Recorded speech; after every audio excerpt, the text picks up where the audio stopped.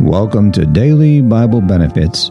Today is Tuesday, October 17th. On this day in 1931, gangster Al Capone is convicted of tax evasion, signaling the downfall of one of the most notorious criminals of the 1920s and 30s. He was later sentenced to 11 years in federal prison and fined $50,000.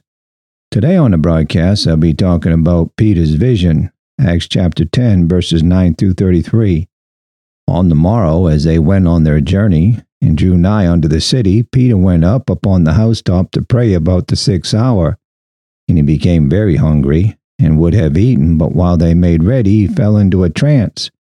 And he saw heaven open, and a certain vessel descending unto him, as it had been a great sheet knit at the four corners and let down to the earth, wherein were all manner of fourfooted beasts on the earth, and wild beasts, and creeping things, and fowls of the air. And there came a voice to him, Rise, Peter, kill and eat. Peter said, Not so, Lord, for I have never eaten anything that is common or unclean. And the voice spake unto him again the second time, What God hath cleansed, that call not thou common. This was done thrice, and the vessel was received up again into heaven. Now while Peter doubted in himself what the vision which he had seen should mean, behold, the men which were sent from Cornelius had made enquiry for Simon's house, and stood before the gate.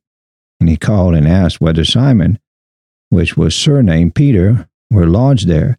While Peter thought on the vision, the Spirit said unto him, Behold, 3 men seek thee.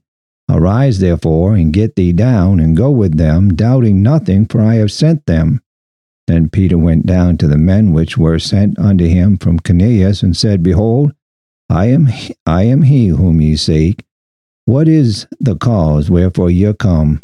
And they said, Cornelius the centurion, a just man, and one that feareth God, and of a good report among all the nations of the Jews, was warned from God by a holy angel to send for thee into his house, and to hear words of thee.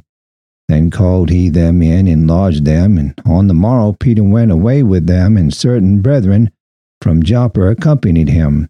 And the morrow after they entered into Caesarea, Cornelius waited for them, and had called together his kinsmen and near friends. And as Peter was coming in, Cornelius met him, and fell down at his feet, and worshipped him. But Peter took him up, saying, Stand up, I myself also am a man. And as he talked with him, he went in, and found many that were come together. And he said unto them, Ye know how that it is an unlawful thing for a man that is a Jew to keep company, or come unto one of another nation. But God had showed me that I should not call any man common or unclean. Therefore came I unto you without gainsaying as soon as I was sent for. And I asked therefore for what intent ye have sent for me.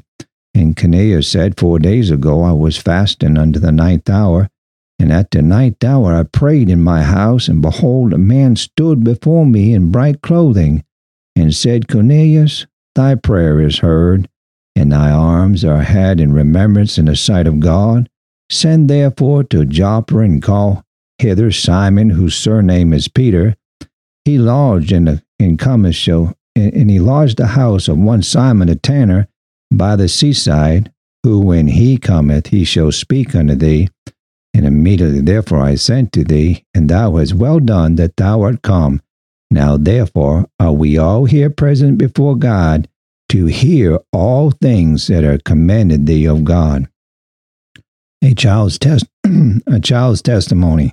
A little child asked his father, Daddy, is Satan bigger than I am? Yes, he answered. Yes, he answered. Is he bigger than you, Daddy? The father replied, Yes, son, he's bigger than I am. Surprised, the boy blurted out, Is a devil bigger than Jesus? No, not by any long short. David, Jesus is bigger and stronger. The child thought for a while and said, Then I'm not afraid of him because I have Jesus in me. Thank you for tuning in to Daily Bible Benefits. Have a good and godly day.